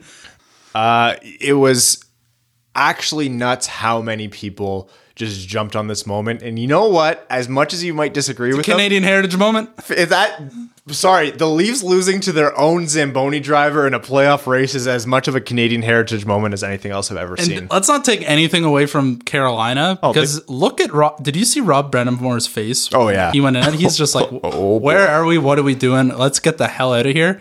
And they played so good in front of him. Yeah. Their defense for the last half of that game was incredible. And that's the type of moment that teams have in a season where that just projects them into another level and takes them to another gear. So, as much as we bash on Toronto, that was a massively played game by Carolina. Yeah, honestly, good on them for the Leafs didn't make it that much more difficult. No, and they could have, but they should have, but they didn't. But Carolina played really well. We have more to talk about the Red Wings, but we're going to save it for future episodes. Yzerman had his press conference. Nothing revolutionary came out of it, but we'll talk about that on Thursday's episode. And then the moves that were made today does give us a little bit more of an outlook as to what's coming this summer. A ton of cap space, a ton of freedom to make moves, and there's a lot to come on that. So this is our trade deadline recap episode, but there's the fallout, and that'll come as well. Any quick hits? Ovechkin's 700th goal. Ovi's the GOAT. Yeah, I got to leave now, so the quick hits. Ovi's the GOAT. The Kreider contract's terrible. Please, God, let this season end. Andreas, you're my favorite. We're going to head over to overtime on this trade deadline recap episode. Any questions for me? Because save for next episode. Brad's leaving for his emergency ball hockey game, so everyone tweet your disappointment to Brad. Floorball, get it right. Floorball. Broomball. I mean, I don't know the difference. You know what? You weren't bullied enough, I don't think. That's the problem with Brad. There's only so many kids you can put in a school. There's limits. There weren't. You know what? You guys went to school. You guys are getting paid. We're going to head over to Patreon for overtime, where our patrons get their comments read out as our way of saying thank you for supporting us. Haroon Khan says, hey guys, is there a chance Abdelkader or Nielsen retire before their contracts expire? Also, is there a chance we see Detroit change their jerseys? Unless they come up with another some sort of mystery illness. I don't know. LTI retirement, maybe. I haven't really seen an indication that I need. Abdelkader and Nielsen are both allergic to playing good hockey, so that we may be able to work with that. Hossa had his skin allergy, which is actually very real, but anyways, was it? Yeah. And no, the Red Wings won't change their jerseys. They might add a third.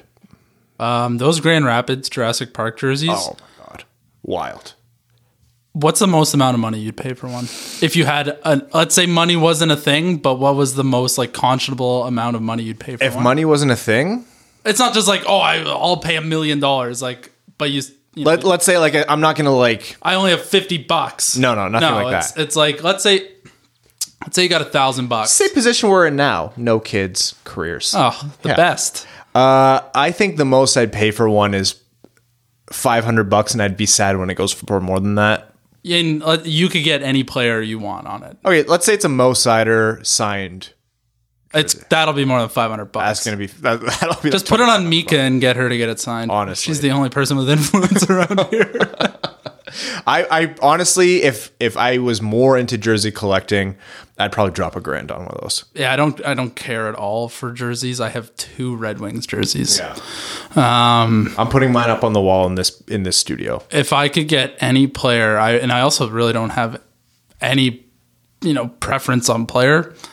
I'd say it was a Moritz Seider jersey, just for the sake of conversation.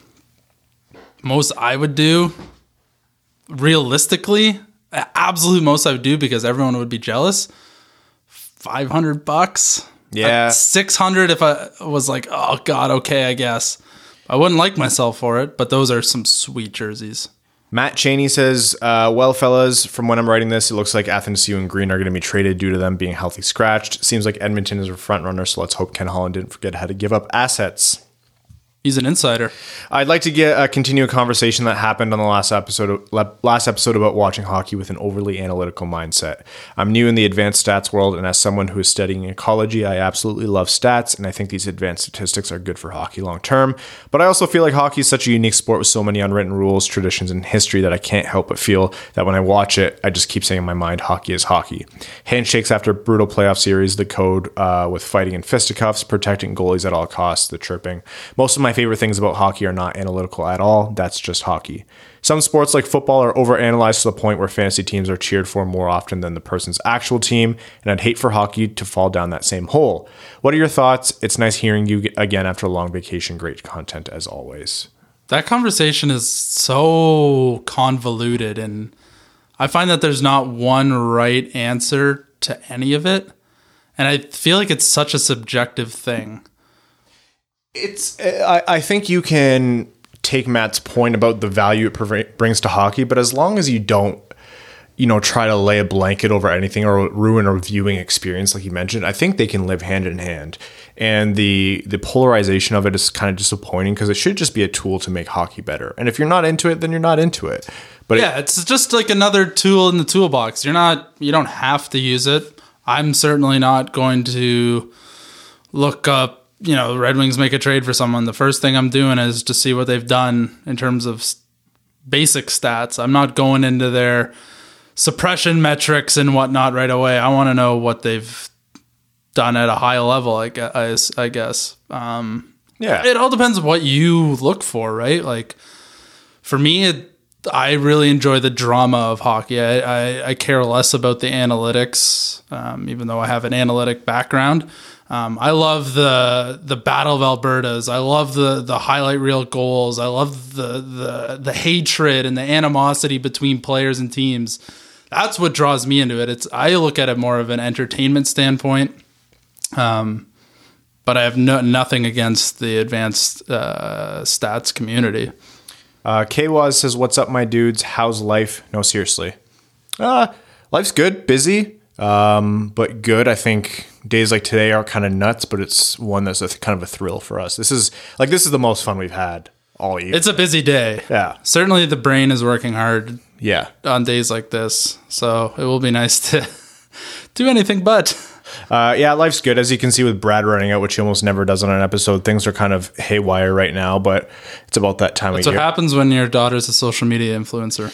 Now to hockey. Which bubble teams will find a way into the playoffs? Toronto. Toronto's my real answer. Carolina as well, and outside shot for Columbus. In the West, I think anyone who's in is in, including Arizona. I don't think Winnipeg makes it, but it's all really a toss-up. Well, it's hard to say. The West, yeah, it's a toss-up in the West. The margins are thin, but anybody could squeak in, it feels like. Austin Heuser says, "Gents, it seems like Mika is now the biggest celeb the show has had. So cool for her and so awesome of Athanasiou to meet with her. No matter what happens at the deadline, that move will have me rooting for him for a long time. No question today, but let's hope if a deal did go down, Stevie flees someone. Let's go Red Wings." He did not. Brian says, "Hey guys, I'm a new patron and glad to be here." Welcome, Brian. Thank you so much for your support and welcome to the Dub Dub family. Started listening to the podcast early last year and I have not missed an episode since. My question is, assuming Athanasiou is traded, which he was, what's everyone's favorite memory of him as a Red Wing if he is still with the Wings after the deadline? Thank God. Sorry, what was the question? I actually just completely zoned out. Favorite memory of Athanasiou? Didn't he have that one goal and basically end to end? Yeah, behind the net all the way down against Pittsburgh. It was Pittsburgh, wasn't it? Yeah, it was. It was January of 2017. The fact I can remember that far back is astounding. I thought it was Calgary, but no, you were right. It was Pittsburgh, and it was a gorgeous goal. It was 3-3 in the third period. I'm watching it right now. Athanasiou picks it up legitimately behind his own net, flashes his speed, goes around literally every player, and goes bar down. It was probably the nicest goal he scored in his career, and easily, I think most people's favorite memory. If you want something different, scoring 30 goals last year. Yeah.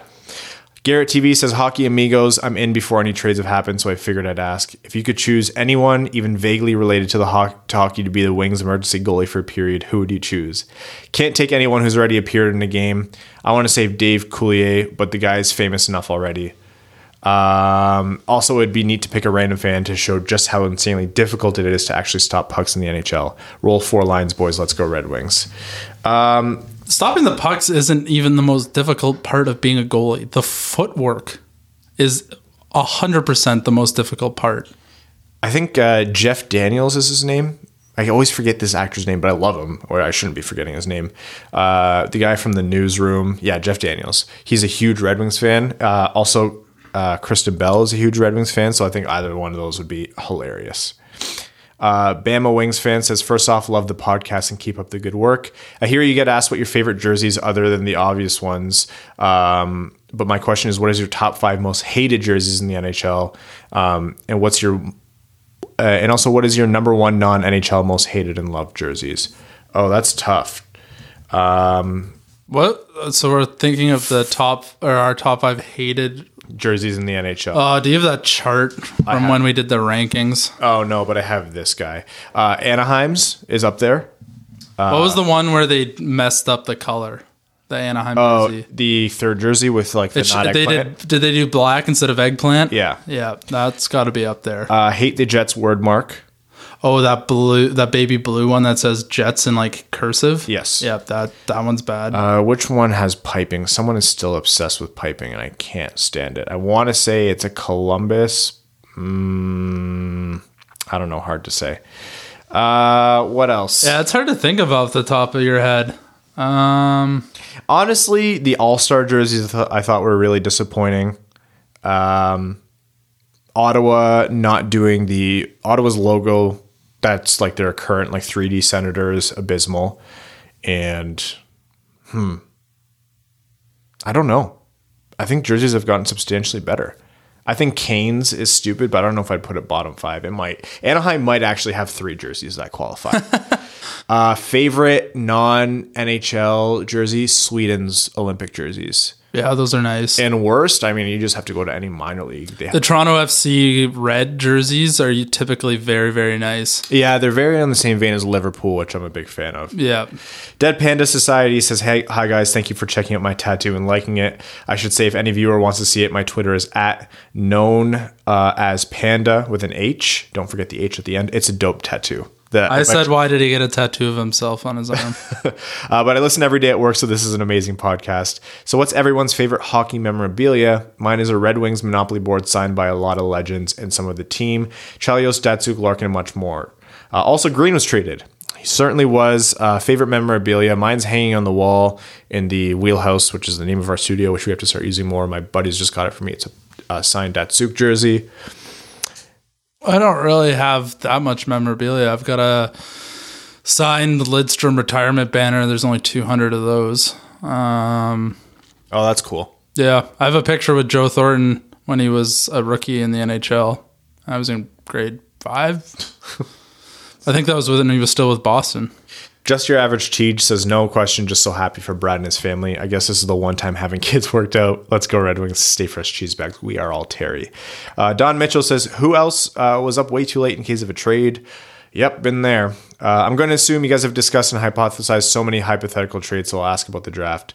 Connolly, Nemesnikov, Kuku, Vasilevsky, Drouin, D'Angelo, Brett Howden, Callan Foote, and Nolan Foote. Those are the first-round picks that GM Steve Yzerman made during his tenure in Tampa. I'm not a huge fan of a lot of the picks, with Yzerman, who is now the GM of the Detroit Red Wings, taking Seider way off the board. That's par for course, and with early returns being positive, and the future with Mo looking so good. I refuse to blindly agree with decisions made by Steve, based solely on who he is and him being back. And let's face it, some of those first-round picks were just flat out bad. If we finish 31st, and if we inevitably pick 6th again, joke, what would be the best off-the-board pick? I think the best off the board pick, if they pick 4, is like a Drysdale, a Rossi, a Lundell, maybe. Like, you don't want to go too off the board there. Elaborate. I've got one. I just can't remember what team he plays for. You have like your top however many, with Lafreniere being 1, Byfield 2, and then you have Stützle, and then you have Lucas Raymond, and then probably you get into your Marco Rossi's and stuff. But if you get into like an Askarov, I'm not sure that would be that great. And what do we think about Steve's track record in his first round picks? That was the one thing we called out as soon as one of the things. Yeah. Was his first round selection history. He's still a new GM. There's still lots of time to learn, and there's still some good players he picked. Yep. And, Brett Connolly may have not been a good pick, but is he still in the NHL, or he is played a long time? He's around. So, you still got serviceable years out of your first round pick, which a lot of teams don't have sometimes. My off the board pick, which is really off the board. At pick 4. At pick 4, the highest this player is even ranked by hockeyprospect.com is 11th. Who's this? Jack Quinn of the Ottawa 67s. Oh, that's way too off the board for me. He's played 55 games for Ottawa this year, has 46 goals. And by all accounts, he's just an absolute pure goal scorer. And for a team that has no goal scoring, that would be very, very off the board. More so a pick I would like to take in the move up into the late 20s or get him in the very start of the second round. But that's someone I've had my eye on recently. Thank you again for what I'll assume is a great episode. Bless your face, and if you sneeze during this episode, bless you. Cheers, Don. P.S. Thanks for the love of my hashtag oh fuck we lost Terry shirt that my friend Robin made. That was amazing. I can't wait for next episode because there's so much good just meta content that came out this week that we have to talk about. We could have easily done 2 episodes from the span of when did we do the last one? Thursday? Yeah. If we did an episode either Saturday after the Leafs game or first thing Sunday morning, we could have had 2 full-length episodes. 100%. No problem. When Brad had 1 kid, this probably would have been a 2.5 hour episode. Oh, yeah. Matt McKay says, good day, boys. Went to the Calgary game last night and I have to say I'm sick of watching the dump and chase that Blash seems to think works. Do you guys think that we do the dump and chase because of the lack of skill on the team, or is it because the coaches actually think it works? Thanks for all you do and hope you all have a good week. P.S. I totally saw Brad on the Jumbotron last night. I was super geeked about it. Hope you had a fun time at the game. Cheers, Matt. It's the lack of skill. We have no skill, but we also have no puck retrieval skill. So, yeah. But we can't carry the puck in because of lack of said skill. Yeah, it's easy to dump the puck in. It's hard to carry it in, and it's hard to retrieve it. So, yeah. The Detroit Red Wings, everyone. Yeah. Arjun Shankar says, I really don't understand why we'd get rid of Athanasiou. I don't understand why picks or a question mark of a prospect would be better than hanging on to him. Honestly, I think it's a fair argument. I fully agree with that. It's your assessment differs than the assessment of the organization. And honestly, if you put a gun in my head, mine differs as well. I land there. I would have rather have kept him than the return that they got. But if you're the GM and you think that he's not in your long-term plans and you think they already would have talked preliminary contract. And if Yzerman was getting any sort of grief, he knows Athanasiou is worth something at the trade deadline. So he could have just been like, you know what? This isn't worth it. Yeah. He wasn't even really part of our long-term plan. Off he goes. And by the way, guys, the Yzerman press conference had some more stuff about the future captain. He said they want to name a captain by next season and stuff on Blashill, and we will be talking about that on Thursday. So don't worry too much. Philip Gastineau says, hope you guys are all doing well, and that by that, the team you are reading this. By the time you're reading this, we've made some trades. Scenario, the gold plan was in place this year. What trades would you have made that other teams made to make a run for Lafreniere? Example, Nemesnikov for a 4th. You would aim for the low cost guys. Cost. That was the word I was looking for. The low cost guys who could be... You're looking for competent bums. You don't trade Athanasiou in this case. You maybe even hang on to Green, although, also, it's a difficult question because the team wouldn't be made up as it is now if the goal plan was in place. Yzerman would not have let the team be this bad coming to this season. I don't know if it would have been tough to get even better, right? Because you got to still move contracts to fit competent bums on your roster. And the whole makeup with the team would be completely different. Dustin Sneath says, hey guys, I'm only a casual draft watcher. I know what's up with the upcoming draft, but I have no way to quantify the value of a 2021 or 22 pick when people discuss them as possible gets at the deadline. How do the future classes look at this point with an obvious understanding that it can all change a lot in 2 years? And does the risk versus reward really go in our favor as compared to picking up a known quantity with an immediate impact? When you're talking about that, I think an immediate impact is always nice because you get two things. One, an immediate impact, and two, a guarantee of... It's tangible. Yeah. You have it. You see it and you know it. You know that's a player. So that's always going to be worth... It should be worth more than a draft pick. The situation you have to look at is what's your team's ability to maximize the value of that player. Detroit right now doesn't want a 28-year-old who is at his peak right now, because by the time that they can make most use of his game, that guy's going to be... Andreas Athanasiou. He's going to be on his decline. Well, Athanasiou is young. But the window Detroit's looking at, he won't be young. When you look at 2021, 2022, first of all, I want to say that this year's draft is extremely strong, or it's projected to be, with the qualifier that everyone's just making their best guess. I can't speak to 2022 or 2021 too in depth. I think that's more Brad's specialty. I don't think they're particularly weak years, but I will say that this year is stronger. And when you're looking at future draft picks, the more immediate ones are better, unless you know for a fact that you don't want anything. They're coming closer to realization, so obviously you have a we better would think understanding. this draft is better than the next because we have more information on those players who are draft eligible. And there's a lot of bias that plays into that, so it's kind of hard to project.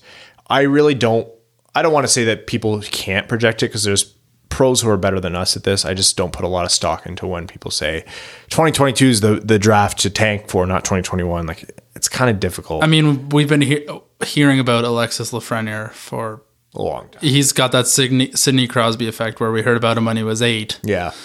But when I've watched a ton of OHL games, and I've seen some good draft eligible players, and they'll be ranked like 4th round, late 3rd round, and I'm wondering, and I'm thinking, these guys are so good already. So I'm thinking this draft's going to be quite good. And because we have a lot of information on it, we can say that it realistically is projecting to be quite And it's good. always so hard to like think about a year out. Like some of those kids are still 16 years old. Like you just don't know what they are yet. Evan Beckner says, gentlemen, Ottawa scares the crap out of me. As of writing this, they have 9 picks in the first 3 rounds, 2 of those being top 15 overall picks. Seems as though they're going to be in direct competition to the Red Wings for the foreseeable future, and honestly, they have a better team already. Is it right to be concerned about the Senators robbing Detroit of our rebuild, or does their garbage pile of an owner balance the scales? Are Senators fans happy or sad right now? You are right to be concerned, and Senators fans are happy for the first time in a while. Oh yeah, Ottawa's done this like very graceful walk this year where they've been bad but not like absolute dumpster fire, and they could still win the draft. Post Athanasiou trade edit, maybe he could have got more, but the truth is Yzerman didn't see Athanasiou as part of the future. He has to tear down what Holland built before he can build his team. Trust the Yzer plan. Jacob Charlip says, so now that Mika is our resident celebrity, will she be attending fan meetups? In all seriousness, though, I think we all realize the issues with the current playoff format. If you could remake it any way you'd like, how would you format it, and what would be your dream Stanley Cup final matchup for the 2025 Red Wings? 1-8 and 1-3, let's say, pick who they want to play in each conference. Oh, yeah. Because the Boston Bruins are taking the Leafs every single year. Marchand's announcing it every time. Yeah. Or David Ayers. He's 1-day contract for Boston. I think 1 through 8 top 2 division or top 3 division leaders, I say, if you want like get their spot. So pretty much the old system. I do like the top 3 seeds pick their opponents thing, but I guess if that's too crazy, I'd be willing to let go of that. That's way too crazy. It'll never happen. It's way too entertaining. It's not possible. I really miss 1 through 8, and I hate bracket play. I think it's stupid. I hate the forced rivalries. Yeah. Toronto, Tampa, big rivalry. I can't wait to see that. No, I don't want to see that at all. Dream matchup is always Detroit, Colorado. Yeah. East versus West is Detroit, Colorado. Benji says, well, that was dumb. An offer sheet would have gotten a bigger return for Athanasiou. Don't sell RFAs when their value is at an all-time low. Let's go get drunk somewhere. How about in Vegas next year when the Wings go there? Also, sorry that Brad has to break this news to Mika. Peace. I would love to go to Vegas. I would die. Curtis LaPrise says, hello, Dub, brand new sponsor here. Curtis, welcome. Name level sponsored. Thank you for your support of the Winged Wheel podcast, and welcome to the family. This has been listening on and off since about this time last year. Wish I could say I was one of the originals, but sadly that's not the case. That's perfectly okay. We want more people to listen to the show. So if you're a new fan or an old fan, legitimately, we love you all the same, and we can't say thank you enough for tuning in. This season is this team is hard to watch. The more of us that can struggle together, the better. The better it is. Solidarity. Love what you guys are doing, and I'm happy to be a part of it. Now on to the hockey talk. Is it me, or has this trade deadline and season as a whole been just crazy?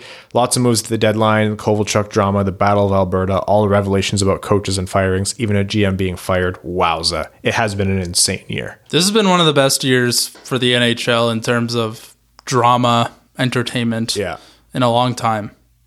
I do have one question, and that's been on my mind for a while. Detroit is in serious lack of a true superstar. If we miss out on first overall, if we miss out on first overall, because let's face it, that's going to Ottawa, can we realistically build a multi-cup or even cup-winning team? I guess my point is it's all relevant, or I think he meant to say relative, right? Yes, we're getting high picks and talented players, but we're not getting superstars with game-breaking talent like a McDavid, Matthews, Hischier, Svechnikov, Andre, the talented one, a Dahlin. So to end on a depressing note, are we doomed to be a decent but not great hockey team for years to come? So here's the thing. You're right in that a superstar in general is needed to be a cup contender. The Red Wings have the privilege of being a blank slate right now. If they don't get Lafreniere this year, they're also going to be a lottery team next year, likely. And if they suck next year hard enough too, it might even be the year after. You think about when teams like Carolina moved up like 11 spots to get Svechnikov. You need, there is an aspect of luck. It's arguably the biggest factor. It's contrived. Look at Chicago. They got Kirby Dach last year. It's contrived and it's garbage. I hate the lottery, but it's built in, so luck is a factor. And even if the lottery wasn't there, you still have to be lucky to hit on these players. It's not the only way to get a superstar. You can get superstars elsewhere, although I don't think that's something you should bank on. Is it something you should be depressed about now? No. Does Yzerman have a tall task in front of him? Yes. Though Yzerman has a blank slate and he has time. So I wouldn't be too concerned yet. It is a piece that'll have to come, and it's hard to visualize until it's here. Mind you, not a lot of teams win cup plus cups without that let's say franchise tag player. So the Red Wings are going to need one. Who's the best player in St. Louis? Tarasenko? That's no slouch. No slouch, but he wasn't even having a great playoffs last year. Ryan O'Reilly. Oh, yeah.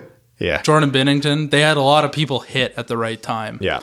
Which is not something you can't have without a superstar. Like the Red Wings in X number of years could easily come into their own. And, with what Yzerman's doing is he's taking swings at players and controlling the cap in a conservative way, where when this team is ready, he'll do the Rutherford. He will start to leverage the future, and he'll go big game hunting, and that's when the window begins. Cameron Brown says, do you guys think that Athanasiou's trade subpar value is in part because Kenny knows firsthand that he's held out before and is anticipating a hard negotiation this summer? I'm also surprised Stevie didn't weaponize the cap space that we have. Do you think he'll try to pick up some bad contracts / picks with the draft?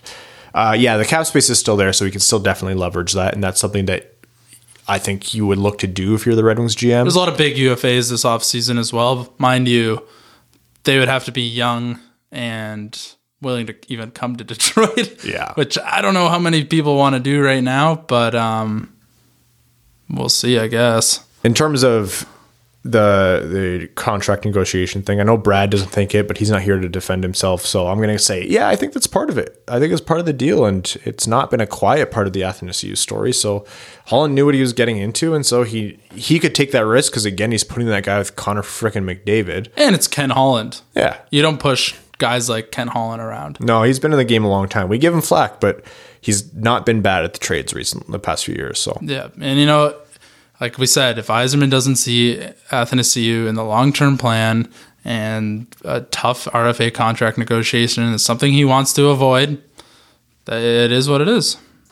Adam Flett says, well, not excited or dissatisfied. We got 10 picks to use in a good draft year. More darts isn't a bad thing. Assume you've analyzed all the trades, both wings and other teams. Now it's done. What's your lines for the rest of the season? Hope you're all well, and thanks for the pods. Oh, God, the lines. Heartbeat 1, heartbeat 2. Bertuzzi, Larkin, Mantha should be the first line. It won't be because they'll have to put talent elsewhere.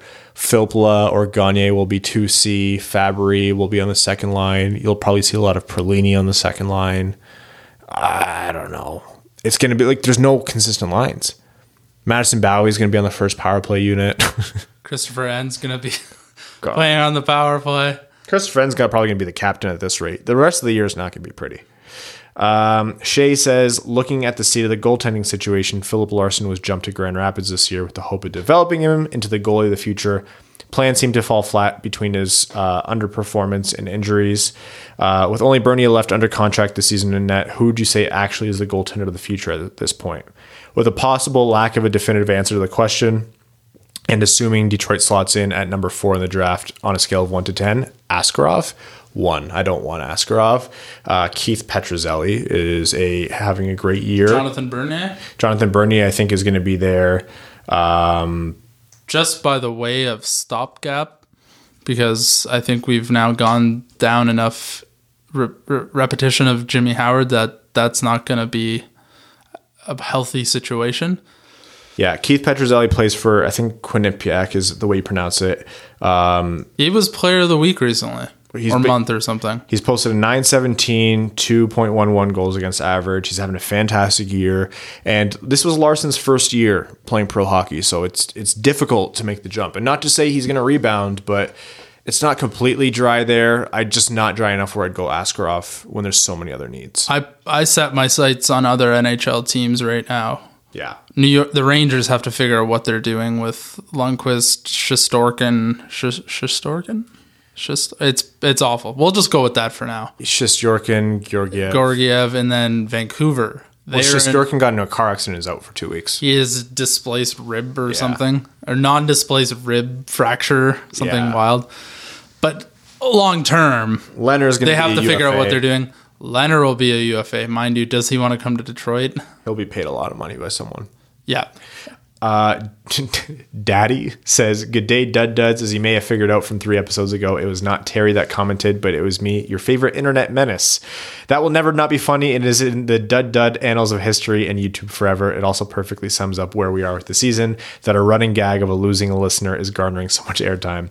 Never mind all those trades in Yzerman press conference, which honestly, if you haven't covered, give it up. I have a fun tale to tell you.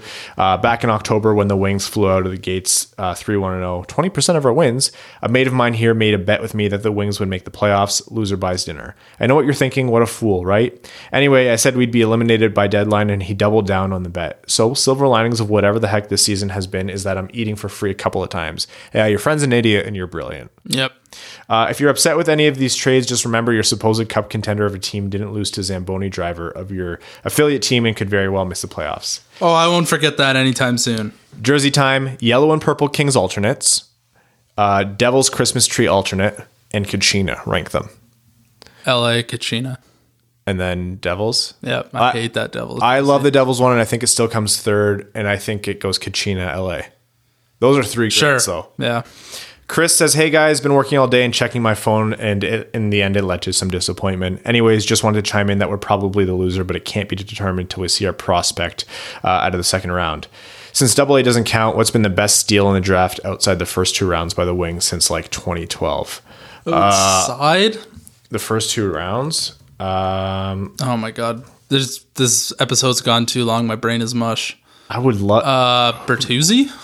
Bertuzzi was second round. Hronek? Was Bertuzzi second round? Tyler Bertuzzi. Yeah, Bertuzzi was a second round pick, I believe. Hronek was, 58th overall. Hronek was also a first round pick. He was a first round pick? No, sorry. He was with this extra second round pick that they got from trading their first round pick. I don't know. Do they even have a steal?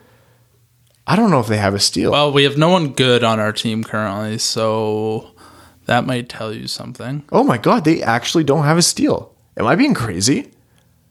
Is the answer to this like Timashov or something? I don't know. When was Timashov drafted? That's a great question. When was Timashov drafted? Do you know, Evan? I do not. Let's... he played in the KHL. Does that necessarily mean he was drafted? 5th round. I think Dmitry Timashov might be There we go. the That's our guy. Oh God, that's sad. Building from the draft is hard and we need to be patient, but it's super hard with a dumpster fire to watch for the probably next 3 years. Finally, should the Wings move up in the draft for the price of 2 second rounders? God, yeah. If you have a chance to move up from 4 to even 2, I'd do it for 2 seconds. Oh, yeah. Anyone in about the 20 to 30 range you'd like to possibly move up for? Yes, there's guys who will rate in the first round that will fall to that I already far. said Jack Quinn's the guy I want in the mid-20s. And when we get into more draft content, we'll cover those in detail. Sean Chavarella says, hey guys, so based on Yzerman's comments today, he seems to be happy with Blashill and his performance. If the Wings do pick up the option on Blash for next year, are we going to be disappointed? As much as we all want Gallant, does he want to join a franchise with no clear timeline to win? I feel we will have Blash again next year because no one wants the job.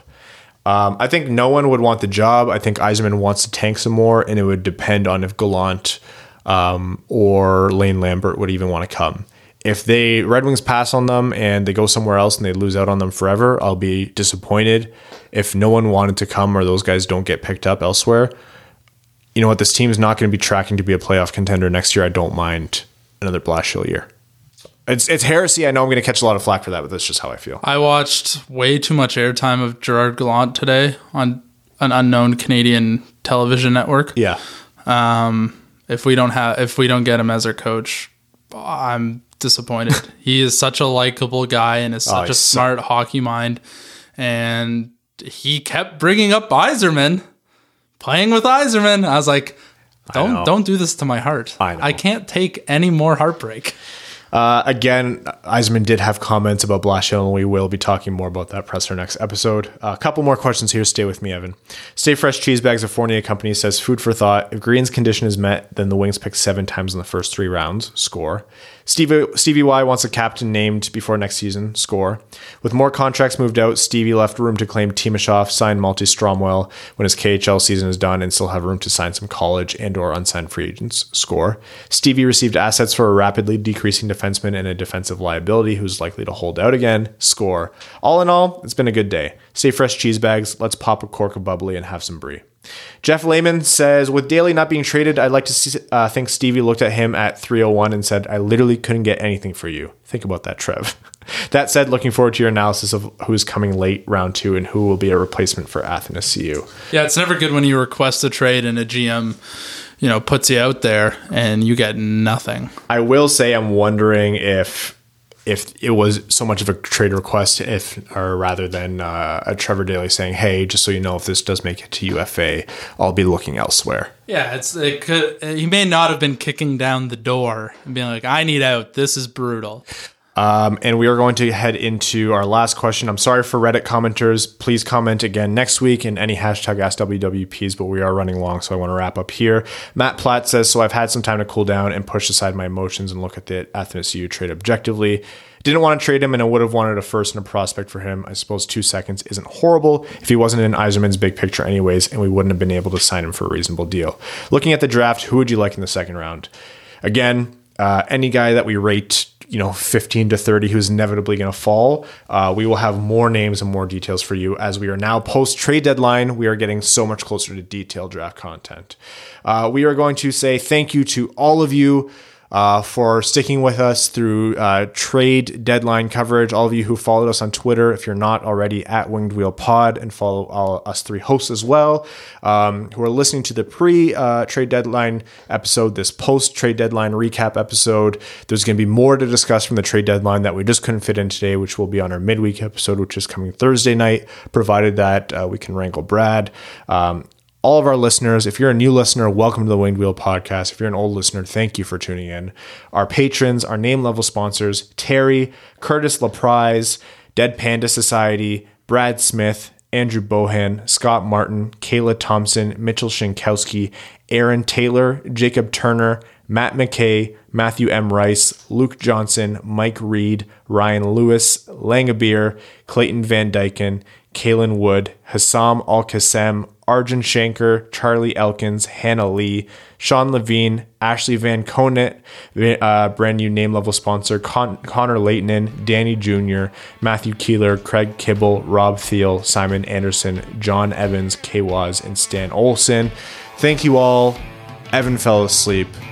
Where am I? See you guys on Thursday. Thanks for tuning in to the Winged Wheel Podcast. Be sure to check out wingedwheelpodcast.com, where you can subscribe to the show on iTunes, Spotify, or wherever you get your podcasts. You'll also find links to other ways to support the show, such as Patreon, official podcast apparel, and more. And don't forget to follow the show on Twitter at Winged Wheel Pod. And of course, the hosts at Brad Crisco, at Ryan Hanna WWP, and at Hockey Town Evan.